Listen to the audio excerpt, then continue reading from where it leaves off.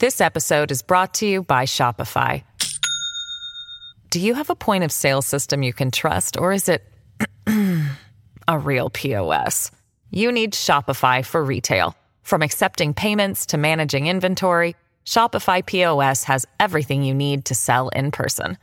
Go to shopify.com/system, all lowercase, to take your retail business to the next level today. That's shopify.com/system. Hello, everybody. This is Marshall Poe. I'm the editor of the New Books Network. NBN listeners like to read books and buy them. So we thought we'd tell you that right now, our friends at Princeton University Press are having a remarkable site-wide sale. You can get 50% off books, including ebooks and audiobooks, with the code 50, F-I-F-T-Y, at checkout until May 31. You can save some real money on Princeton University Press books. I encourage you to go there and check it out. Welcome to the New Books Network. Hello, this is Lily Gorin with the New Books Network, the New Books in Political Science podcast. Today, I'm joined by two of my colleagues, Meena Bose and Andy Rudalevige, who are the editors of Executive Policymaking, the Role of the OMB in the Presidency. This was published by Brookings Institution Press in 2020. And it's a really cool investigation of the Office of Management and Budget, which many people don't know all that much about. But Meena and Andy are going to tell us about it. I wanted to welcome them to the New Books in Political Science podcast and ask them each to tell us a little bit about themselves and how they came to this project, because I think it originated in a very interesting conference. Hi, Meena. Hi, Andy. Hi, Lily. Hi, Andy. Hi, great to be with you. I guess, Andy, could I start just telling a little bit about the origins of the book? So, Lily, you had asked what I teach political science, American politics, and presidency studies. I direct the Peter S. Calico Center for the Study of the American Presidency at Hofstra and am executive dean of our Calico School of Government, Public Policy and International Affairs public policy program. This volume, Executive Policymaking, the Role of the OMB in the Presidency, actually the idea for this originated in a conference in one of Hofstra's presidential conferences, the March 2015 conference on the George W. Bush presidency. Hofstra has, since the early 1980s, hosted 3-day conferences on each of the modern presidents. The first one was actually in 1982, a group of political science faculty were having lunch one day the year before and said, the centennial of FDR's birth is coming up. We should recognize this with a scholarly appraisal.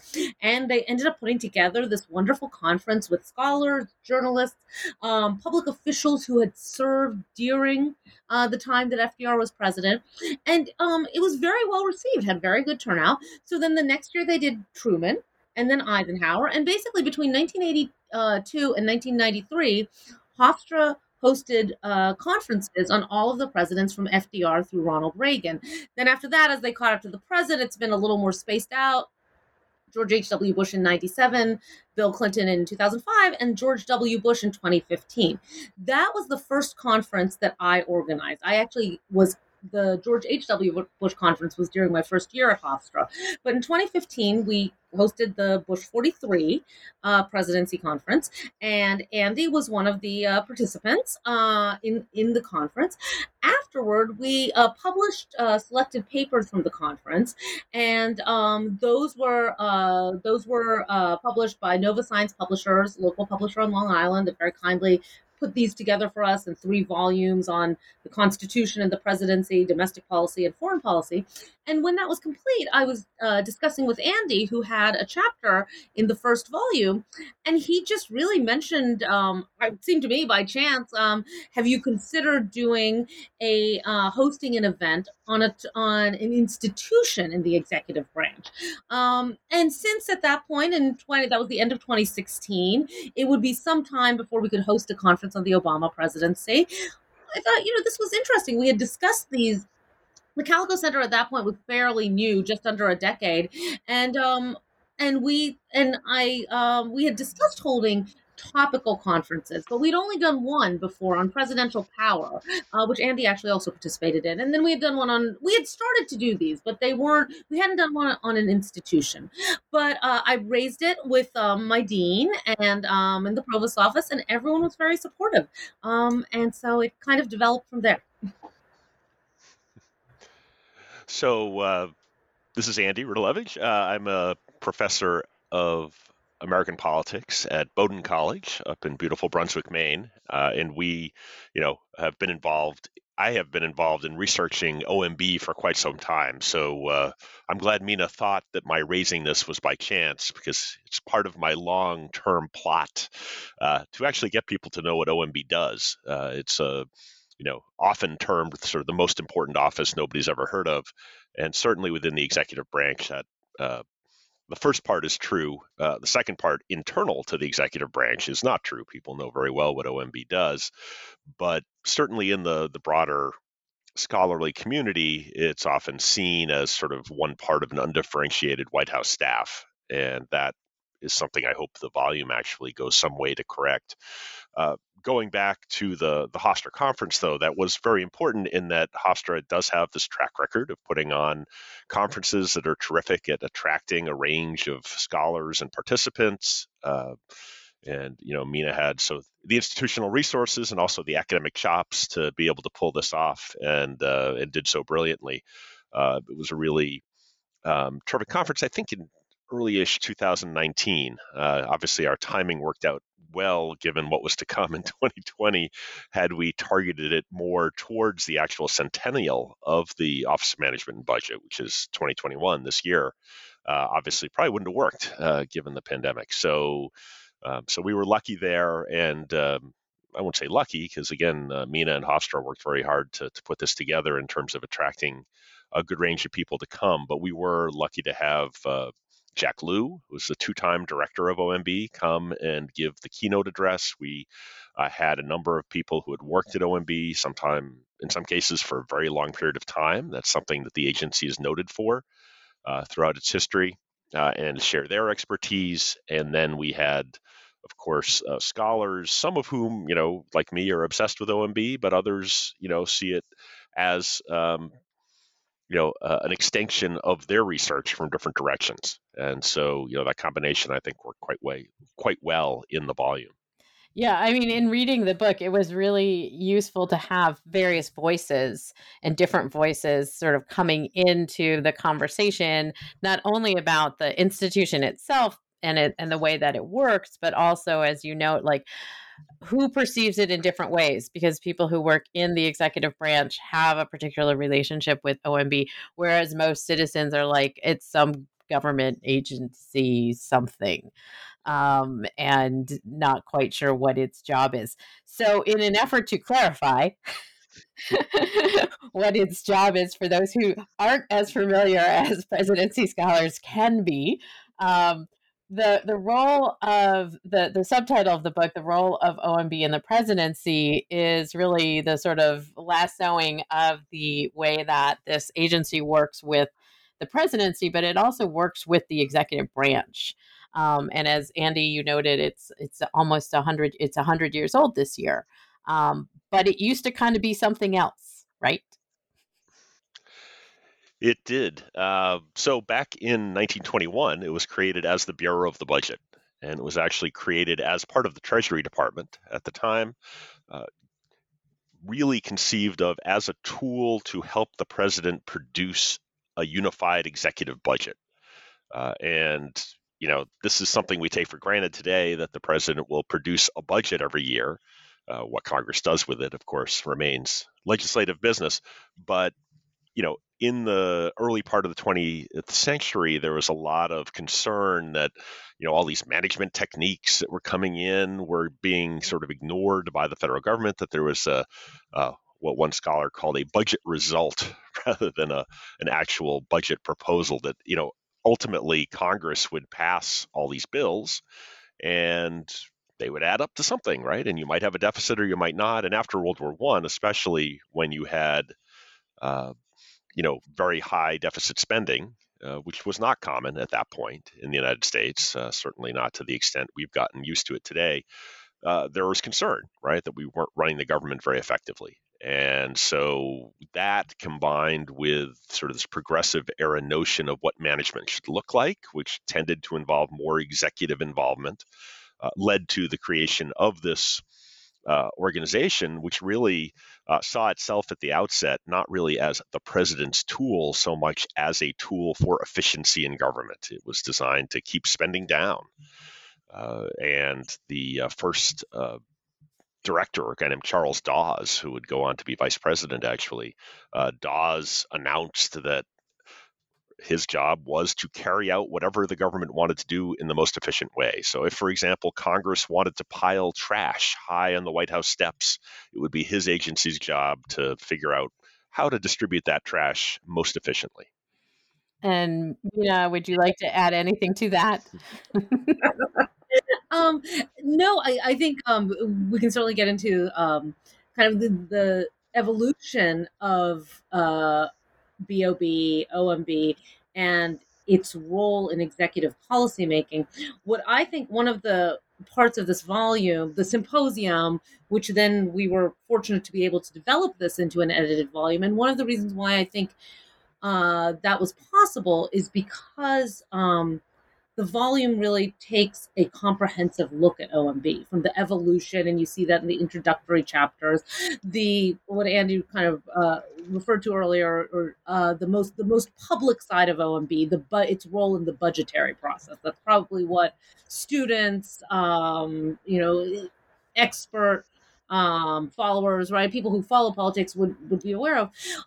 But a lot of people are not aware of the role of OIRA, the Office of Information and Regulatory Affairs, the OMB's role with overseeing executive orders. Obviously, that's Andy's area of expertise, as in all things OMB. And then one of the parts that I thought was most interesting was the last section of the volume, which looks at internal management and how this agency works within the executive branch and seeks to achieve, right, the term neutral competence that's been used within its own agency, within its own staff. And that was one of the points that I found really interesting in reading this book. And Andy wanted to add a couple of things to this part of the conversation. Go for it. Yeah, so just to note, there are several key sort of evolution points, in this institution over the 100 years, right? One comes relatively fast, and this is FDR sort of seizing hold of the Bureau of the Budget. He moves it into the Executive Office of the President, takes it out of the Treasury Department, and begins to use it as a management arm of the presidency in a way that we can certainly circle back to. But the idea that it will be machinery on behalf of the president, not just in this sort of budgetary function, but in the management functions that Meena alluded to, is very important. In 1970, maybe, is the next big step, right, which is when Richard Nixon decides he wants to add the name management explicitly to the institution's title, right? So it moves from the Bureau of the Budget to the Office of Management and Budget. And there is a layering of political appointees that takes place at that time. But even then, one thing that's worth stressing is that OMB, this idea of neutral competence, comes from the idea that these are largely civil servants, right? This is an organization of about 500 staff. That size has changed remarkably little over time, even though arguably it should be bigger than it is, given the responsibilities it has. But most of them are civil servants, right? Careerists. And so while there are certainly political appointees, and that number has risen over time, it remains an organization that can provide institutional memory to the president. So there have been, you have the B side and the M side of OMB. Those sort of ebb and flow in different ways. But, generally, the organization has remained similar over sort of certainly its post-1970, 50 years. And that said, of course, the broader political context in which it operates has changed. And that has meant some shift in the way it operates. And, it has been an interesting feature. A number of the authors talk about its role, for example, in the Trump administration. We can't speak in the volume to Biden's administration, though we can certainly talk about that today. But those sort of the expansion of the agency as part of the president's managerial toolkit, which includes the budget, and Actually, one of the chapters does a very nice job of talking about the budget as management. That's Eloise Pasterkov's chapter. But the general outline of the agency, those two big shifts, I think, make it more or less what it is still today. And in terms of that shift, and again, you both and your authors sort of pay attention to this, as you just noted, Andy, there's a move during the Nixon administration to add that management into, so it's not just the Office of Budget, but there's also a comparable move that Congress does at this point that also becomes part of the sort of DNA, shall we say, of what OMB is doing in terms of budget construction. Can you talk a bit about how that also shifted some of the way that OMB operates and what Congress also created for itself to kind of try to mirror what OMB does? Sure, yeah. So in 1974, Congress is peeved with Richard Nixon in all kinds of ways. And we could talk about all of those ways, but the way that important here is the so-called battle of the budget. And this is a long-standing argument between presidents and Congress, but Nixon, as was his wont, pushes it that one step further and begins to stop spending money that the Democratic Congress had appropriated. And this was called impoundment, right? So the president refused to spend money that had been appropriated. By the way, not to get ahead of ourselves, but this is also at issue in the first Trump impeachment. But back in the 70s, it's a pretty big deal. Nixon is effectively using, or at least his accusers say, he's using impoundment as a way of imposing a line item veto, right? So Congress will pass stuff he doesn't like in an appropriations bill. Nixon will sign the bill into law, but then he won't spend the money. So he's not enforcing the law that Congress has demanded, required that he enforce. And this came to a head over some water treatment projects, basically. That's what the lawsuit was. And ultimately, this goes to the Supreme Court. Supreme Court says that the president cannot refuse to spend money that Congress has appropriated. But even before that, Congress had responded politically by passing the Congressional Budget Act and Impoundment Control Acts of 1974. And so the latter, impoundment control, is what it sounds like, stopping the president from being able to withhold the issuance of funds that Congress has approved. Congressional Budget Act, though, is a way of Congress trying to deal itself back into the budgetary game. Having given the president this organization that can create a unified budget, Congress wants to be able to centralize its own consideration of the budget.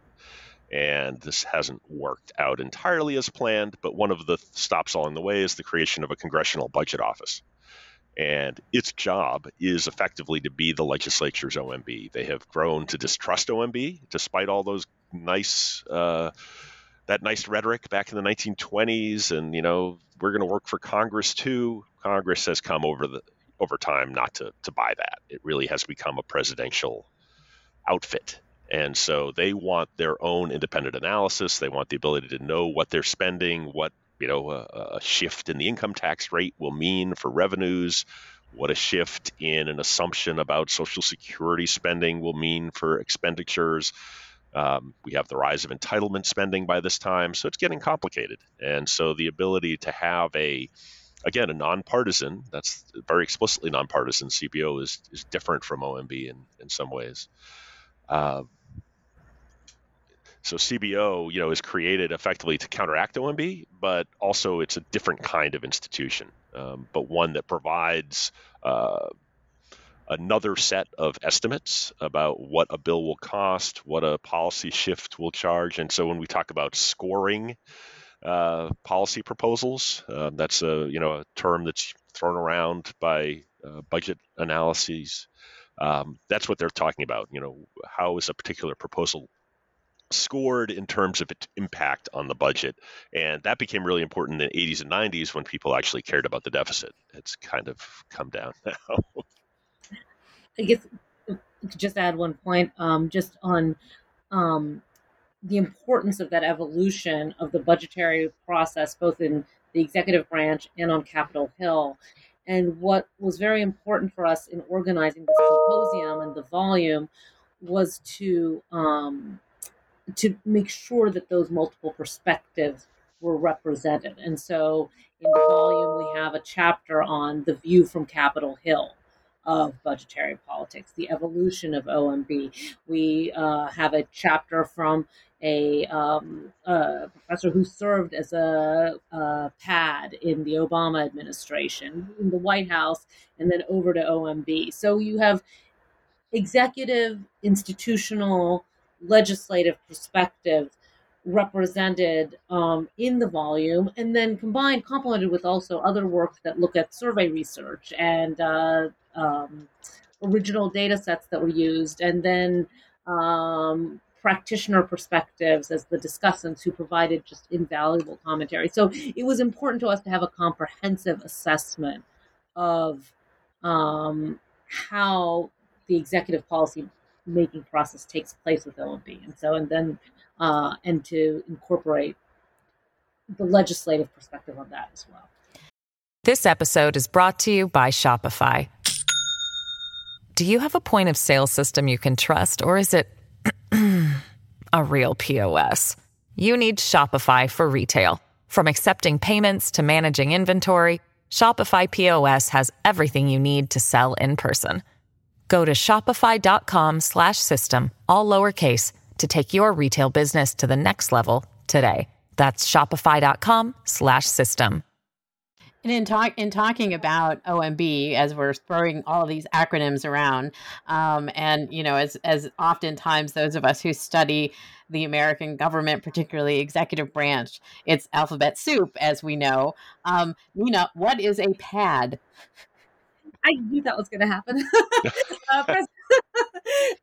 Presidential Associate Director. Did I get that right, Nancy? Policy Associate Director, I think. No, I was actually going to try to look that up. I knew as I said it that was going to come up, and I should have. This was a terrible thing to not be. Program Associate Director. Yeah. Program Associate Director. There we go. Yeah. Thank you, Lily. Yeah. Worth noting maybe that they are the kind of lowest ranking political appointees in OMB. So the director and the deputy director, and then there's actually a second deputy director for management. And then you have these statutory offices that are created like OIRA, which another acronym, though Meena did say what that was earlier, but they are the regulatory czars of the executive branch. But PADs were created in that 1970 reorganization, well, a little bit later, but they were basically created in the Nixon administration to provide a little more political control over the programs of government. So they deal with policy, and there's one basically for each of the categories of policy. So OMB is divided up into resource management offices, RMOs, to spin off yet another acronym. And there's one for health, and there's one for defense, and there's 5 or 6 depending on the administration. And there's usually one PAD for each of those, and they oversee almost all careerists underneath them. So how many political appointees are there within the OMB structure? Because you said, Andrew, that it had been few, it's increased a little bit, but it's still not a substantial number, that the most of the people, the vast majority of the people who work in OMB are civil servants. Yeah, so this number is a little hard to pin down, administration to administration. There are only really, there are 3 Senate confirmed positions, the director and 2 deputy directors on sort of the top of the hierarchy. And then, as I say, those statutory offices like OIRA each have a confirmed director. Except for OIRA, they usually attract very little attention. And so then there are political appointees like PADs who are presidential appointed but not Senate confirmed. And depending on who their assistants are, I don't know how deep in the weeds you want to get of the Schedule Cs of the world and all the different civil service exemptions to the civil service. But usually there's somebody called the executive associate director, who's sort of the right-hand person to the director, doing a lot of the internal bureau management. So there may be people who are not careerists, but who have moved in possibly from other parts of government or from external sources. And so those numbers again will vary, but many of them are not particularly partisan, right? You've got the director's suite, effectively. Those people normally are brought in administration by administration. The pads certainly shift administration to administration. But some of the people, even in, who might technically be non-careerists, are in government for the long haul. So somebody like Martha Coven, who was alluded to earlier, right, had been working in the White House on one of the policy councils, domestic policy council in her case, and then moved over to OMB as a pad, and then sort of made a recent return as the chair of the Biden administration's transition team for OMB.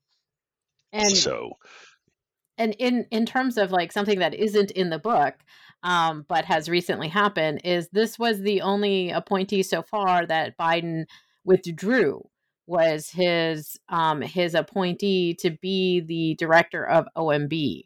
And so how do we think about that, given the research that you all have pulled together in this book in terms of understanding that directorship and how it has become extremely political? I think that one, it's an interesting question, and one that I've kind of been thinking about a lot since the Neera Tanden's nomination, and then the withdrawal of that nomination, and the position, to my knowledge, is still not filled. It's still in acting, right? There hasn't been a Senate confirmation, nomination or confirmation yet. And I think the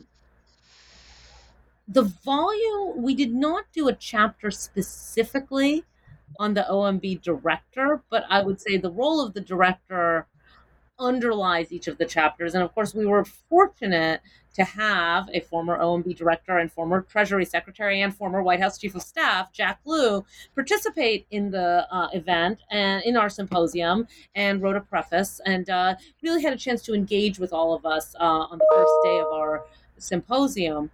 And I think what I would say, you see there the importance of the agency and of, I guess, how,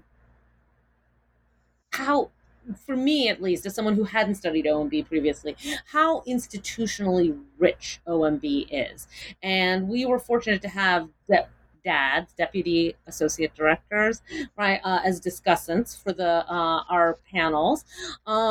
And to hear their career expertise and how much they guided the budget process over decades, and the deep respect and recognition that Secretary Lew gave to them in the symposium, in the preface, throughout just the kind of the interactions, and the conversations about different budget times, right? Different case studies. There's some examples in the book, but I think you see, I guess I would say, Lily, how the OMB director position at least should be, and I probably apply this to other cabinet agencies, more institutional than political. And as political scientists, I don't want to kind of oversimplify here, because we know that politics is involved in any Senate confirmed appointment, but that there really is so much institutional depth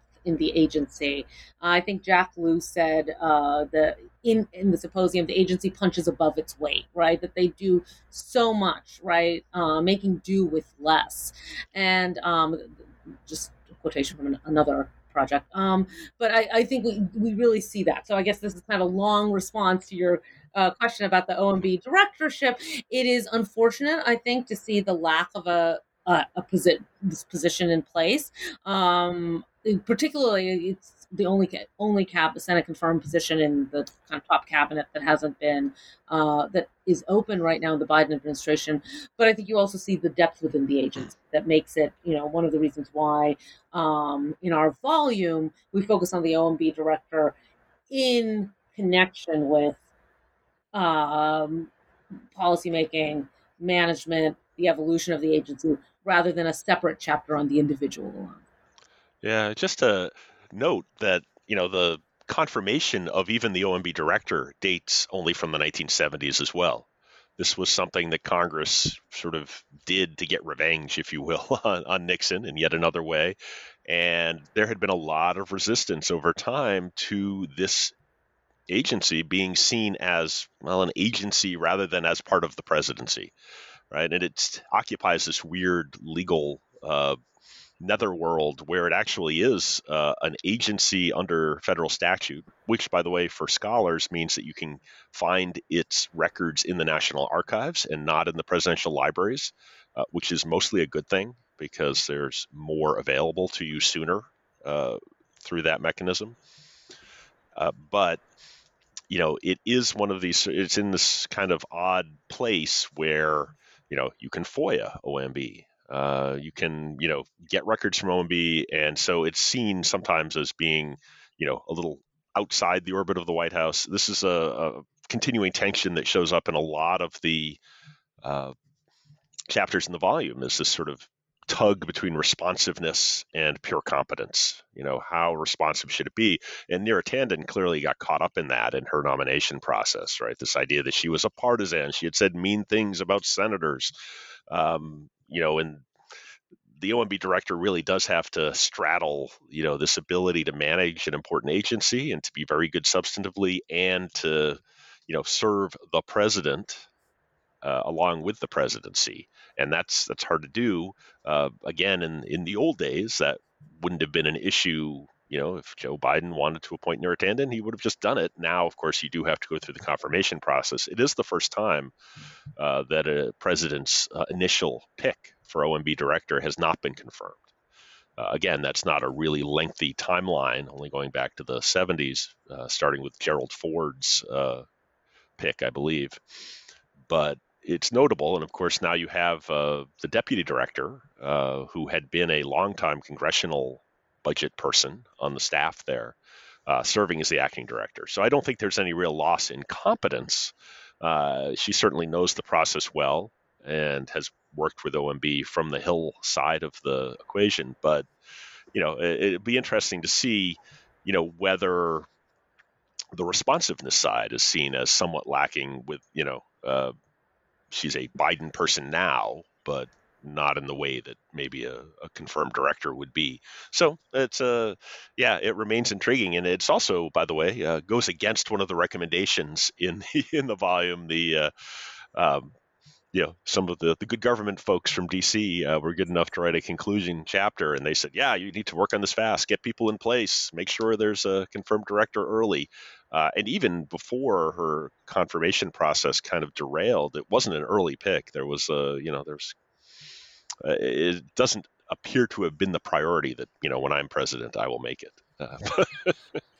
And can I just pick up on that one thing? I'm glad you brought up the Partnership for Public Service report, Andy, because they,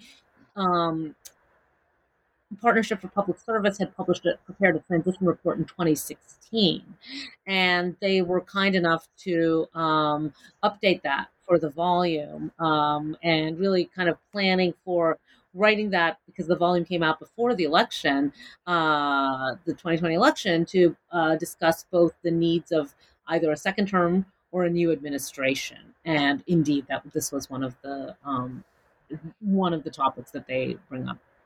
And I mean, I had noticed, because you do have the listings of all of the OMB directors in the back of the book, and I was flipping through that right before we got on. And, I did remember that Mick Mulvaney had 2 jobs for a period of time, both of them interim, but that the Trump administration had mostly had interim OMB directors. I mean, I understand that Trump administration had a lot of interims at Justice and other places as well, but that his OMB directors didn't go through the Senate confirmation process during most of his administration. Well, Mulvaney did, and he was Mulvaney. As you say, it's sort of a world apart talking about Trump administration appointments. But Mulvaney was nominated, right, and confirmed as OMB director, then served over at the, I'm going to get my acronym wrong here,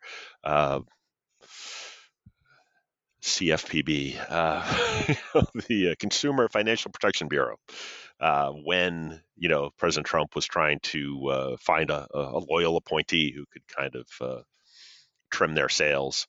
But then, of course, as you know, moved over to the White House as acting chief of staff. Never was not the acting chief of staff, I don't think, and retained technically his position as budget director that whole time.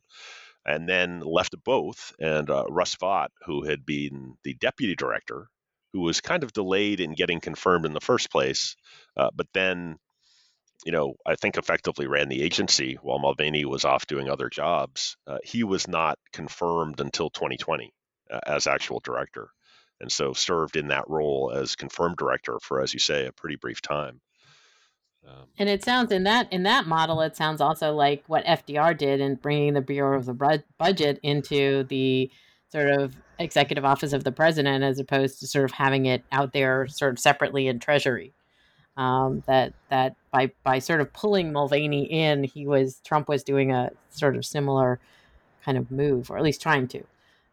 Yeah, well, it's interesting because presidents have often relied. I mean, this is a recent trend for OMB directors to become White House chiefs of staff. Going back to the Clinton administration, you have Leon Panetta, right, who was, again, a longtime member of Congress, then becomes Clinton's OMB director, and then White House chief of staff. Jack Lew, who we've already mentioned, does the same for Obama. Mulvaney does the same for Trump. Again, the other two did leave their OMB position more formally. I don't get the sense that Mulvaney had much of a footprint in OMB after he became White House chief of staff, but again, that's for future research to dig into a little bit more. But yeah, I mean, one of the things the OMB director has going for them, right, is that they know the whole government, and so if they can be good at running OMB, they should have a good handle on the different processes that are working. Broadly speaking, the president's program, whether that's legislative, budgetary, regulatory, through executive orders, the whole government view is something that OMB takes very seriously. So if you are a good director, then you actually are in a pretty good position to come over to the White House, right, and to sort of replicate that with fewer, management in a small sense, right, organizational management responsibilities. And I think on the whole, certainly Panetta and Lew are seen as decent White House chiefs of staff. Mulvaney, I don't know, I guess the jury would still be out there. Better than the guy who succeeded him, I will say that much. I guess I would, just the one thing I would add was that I would hesitate to make comparisons between Trump's centralization of decision making and previous modern presidents. I think there was very little, I would say, kind of broader institutional perspective or balancing of politics and institutionalization. What I would say, we were actually, the timing, it's a small point, but Russ Vought was the acting director for almost a year. And it was right around the time that the pandemic started that Trump announced that he would be formally nominated. And if I'm correct, Andy, we were able to just squeeze in that confirmation. I mean, the book was literally, we had reviewed second page proofs. I think the confirmation went through, if I remember, in July of 2020, and we were glad to have the historical record accurate in the volume up till the time of publication. But again, he was confirmed in July 2020. Yeah, I think you're right. We got it into a footnote. It's at the end of the chart, right before publication. But I think, Lily, that's interesting because it's illustrative of just how closely held that decision making was and how unpredictable it was in the Trump administration. Right. By the way, just to be complete, we should note that Josh Bolten in the Bush administration was also both OMB director and White House chief of staff. So it is a path. It is. As we used to say, as you all know, the early presidents were secretaries of state, and I always tell my students that was the path to getting to be president. So this is, your path to White House chief of staff is OMB director. So we haven't seen any of them run correct. We haven't seen any of them the other way. None of them. considered a presidential run, to my knowledge. Well, Charles Dawes, as I said, was vice president. I think that's the highest they've gotten. Yeah, I don't know. It's interesting. There have been members of Congress, and others who have, and people who become governor. McDaniels, for example, a Bush administration OMB director, became governor of Indiana. He's president of Purdue, right? Right. Does that count? Yeah. It's considered a presidential. Actually, of the recent OMB directors, probably the one who I think was kind of considered the most a very likely contender in 2012, I guess. And so I wanted to bring you back a little bit to the structure of the book itself, because we've talked a little bit about the OMB and the budget process and the sort of history, but we have a whole second section that uses the term central clearance. And Andy, of course, has a chapter on this because he has a particular interest, I believe, in executive orders. But this is something that OMB does.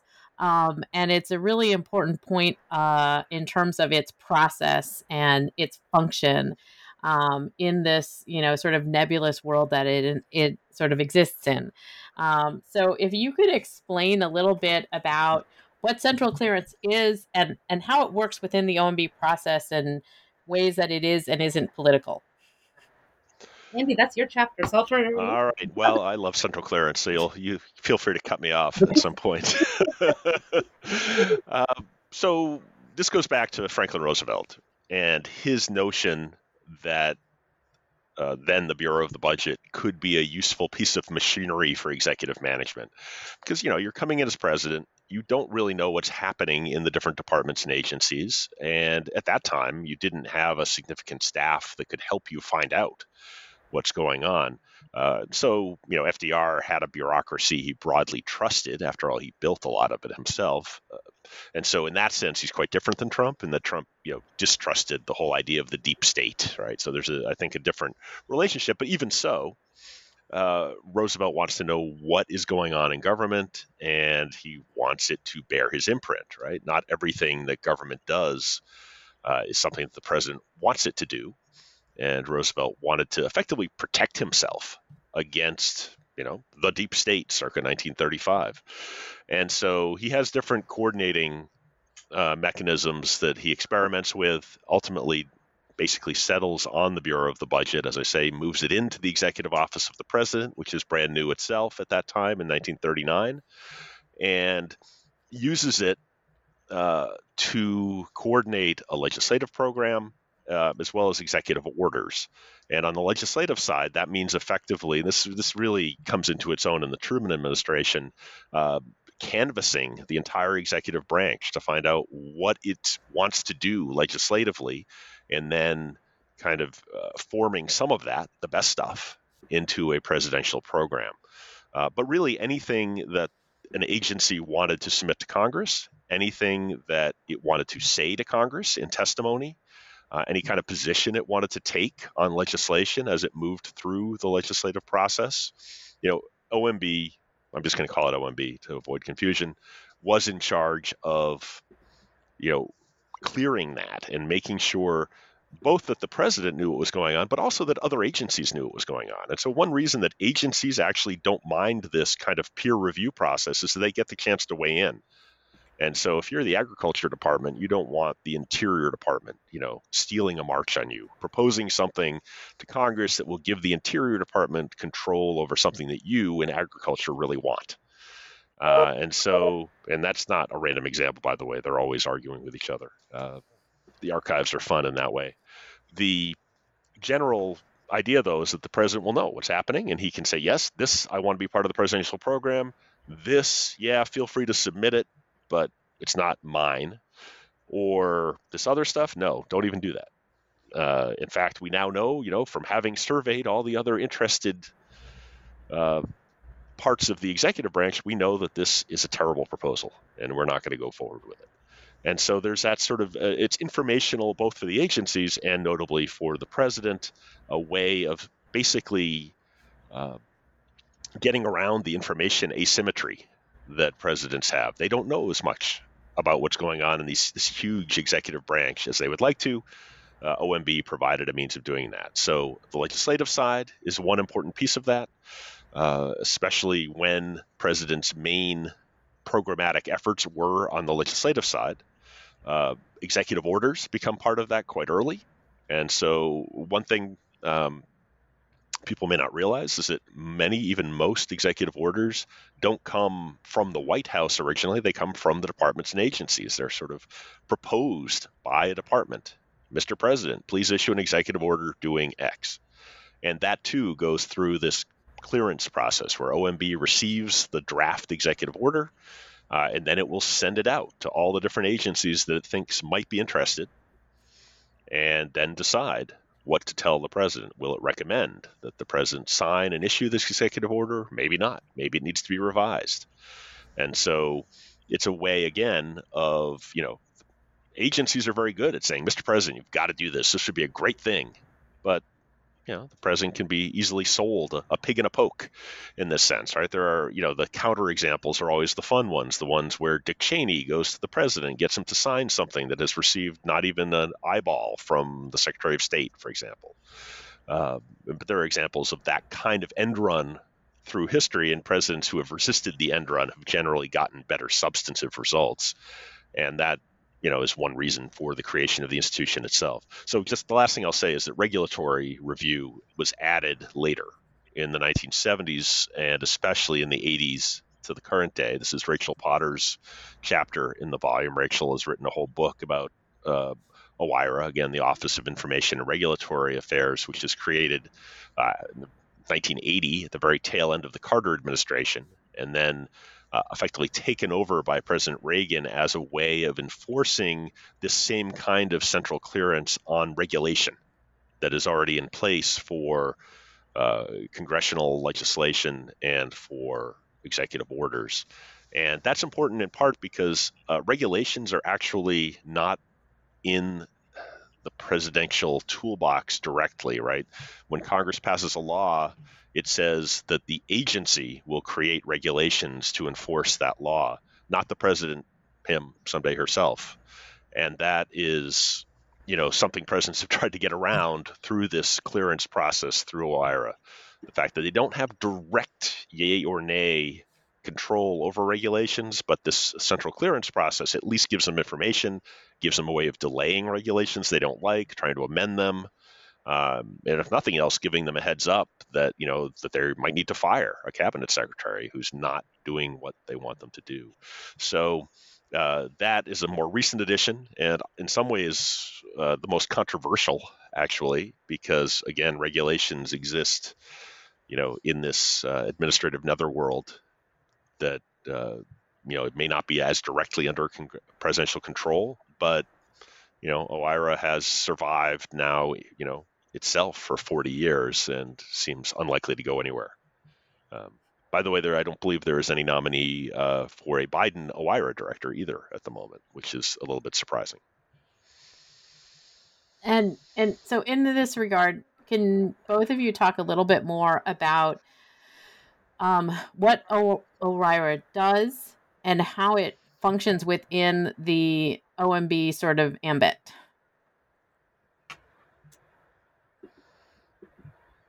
I wish we had Rachel Potter here to share. Sure. You're just going to have to channel her. Well, I guess I would just say, and this is where I thought that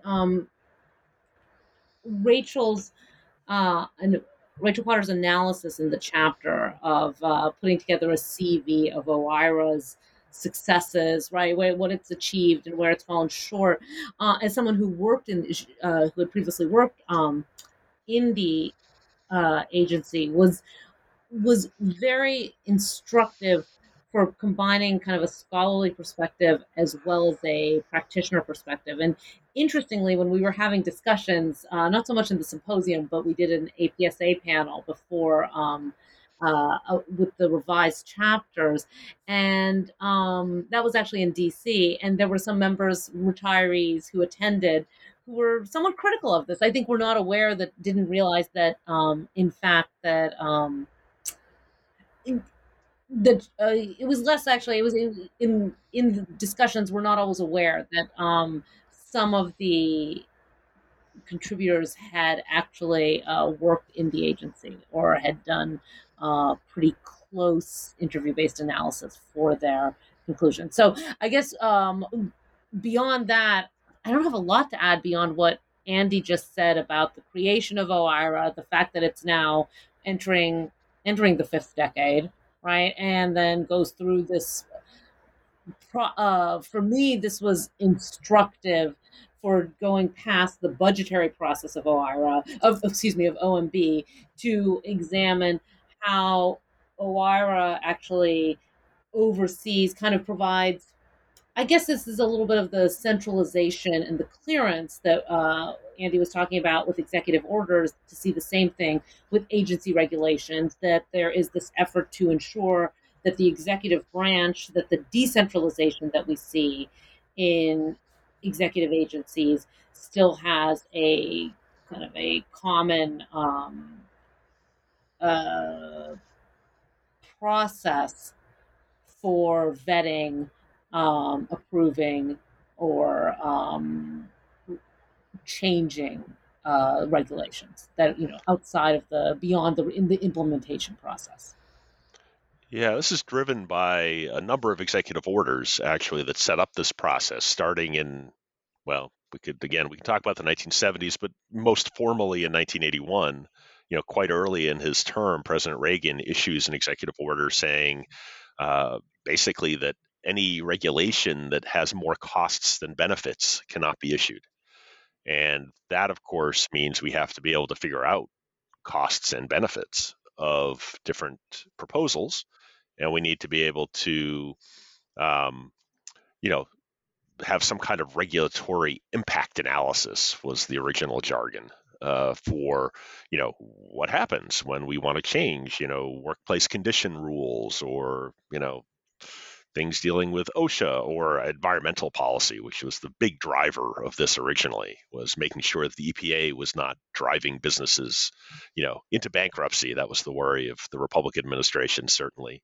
Even Jimmy Carter, though, in terms of, why did we need this check? Well, we needed it because the EPA was full of crazy leftist, green eco warriors who were going to, ruin the American economy. But cost-benefit analysis, rightly considered, right, does not have to be wielded by an agenda. And so it's often attacked, by the left for being too pro-business, sometimes attacked from the right for, coming up with ways to justify, far-reaching health and human services or workplace safety regulations. And this is a big argument, right, over how do we count costs?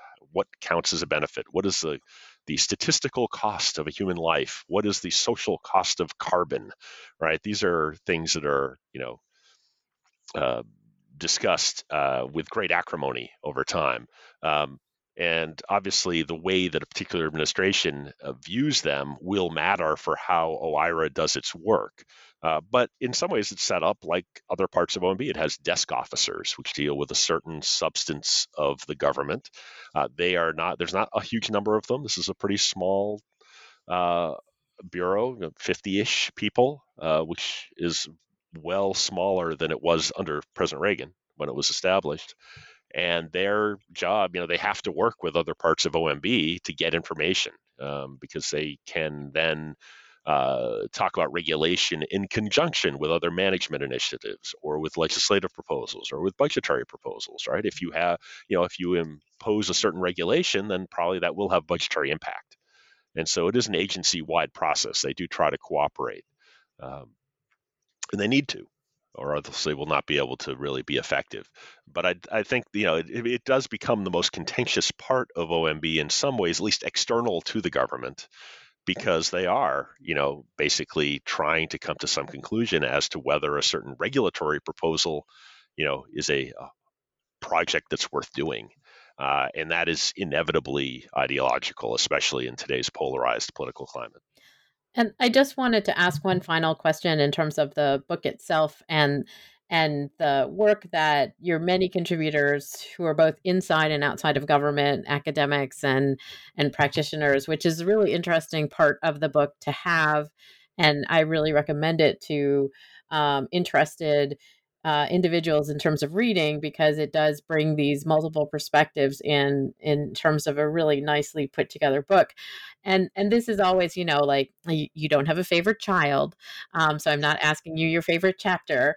But as the chapters are coming in and after the conference, what was the most surprising aspect of the research that both of you scholars of the presidency and American institutions found in terms of what your contributors were working on and what they had surfaced in terms of our understanding of this agency and how it operates? Well, I'm glad you didn't ask us to pick a favorite, because I really couldn't. I mean, really, I just, this was truly a labor of love, and it wasn't one that I had, would have taken on, had it not been, had Andy not suggested this project. And I'm so glad we did. The symposium was instructive. I'm glad we have the volume as a record of, particularly as we're in the centennial year of OMB. I think to have this available to trace the evolution of the agency and to see both the internal and external assessments of its capabilities and resource demands in the modern era is, since the creation of from BOB to OMB, is very important.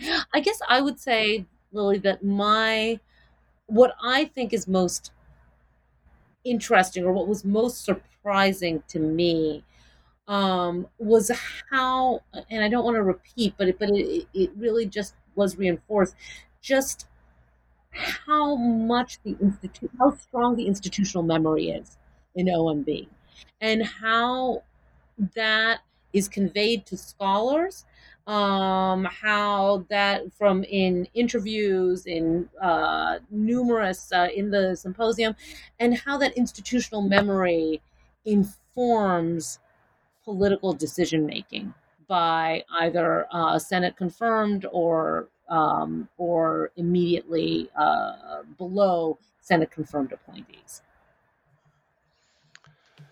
Yeah, I would. So this is a great question. And of course, as I'm thinking about it, I go, well, that chapter's great. That was really interesting. I didn't ask you for your And I would favorite. say, yeah, I know. I would say what readers I hope will find useful about the book is that there is a taxonomy of sorts. Here's what OMB looks like. Here are the different agencies, or sub-agencies, I should say, bureaus, parts of the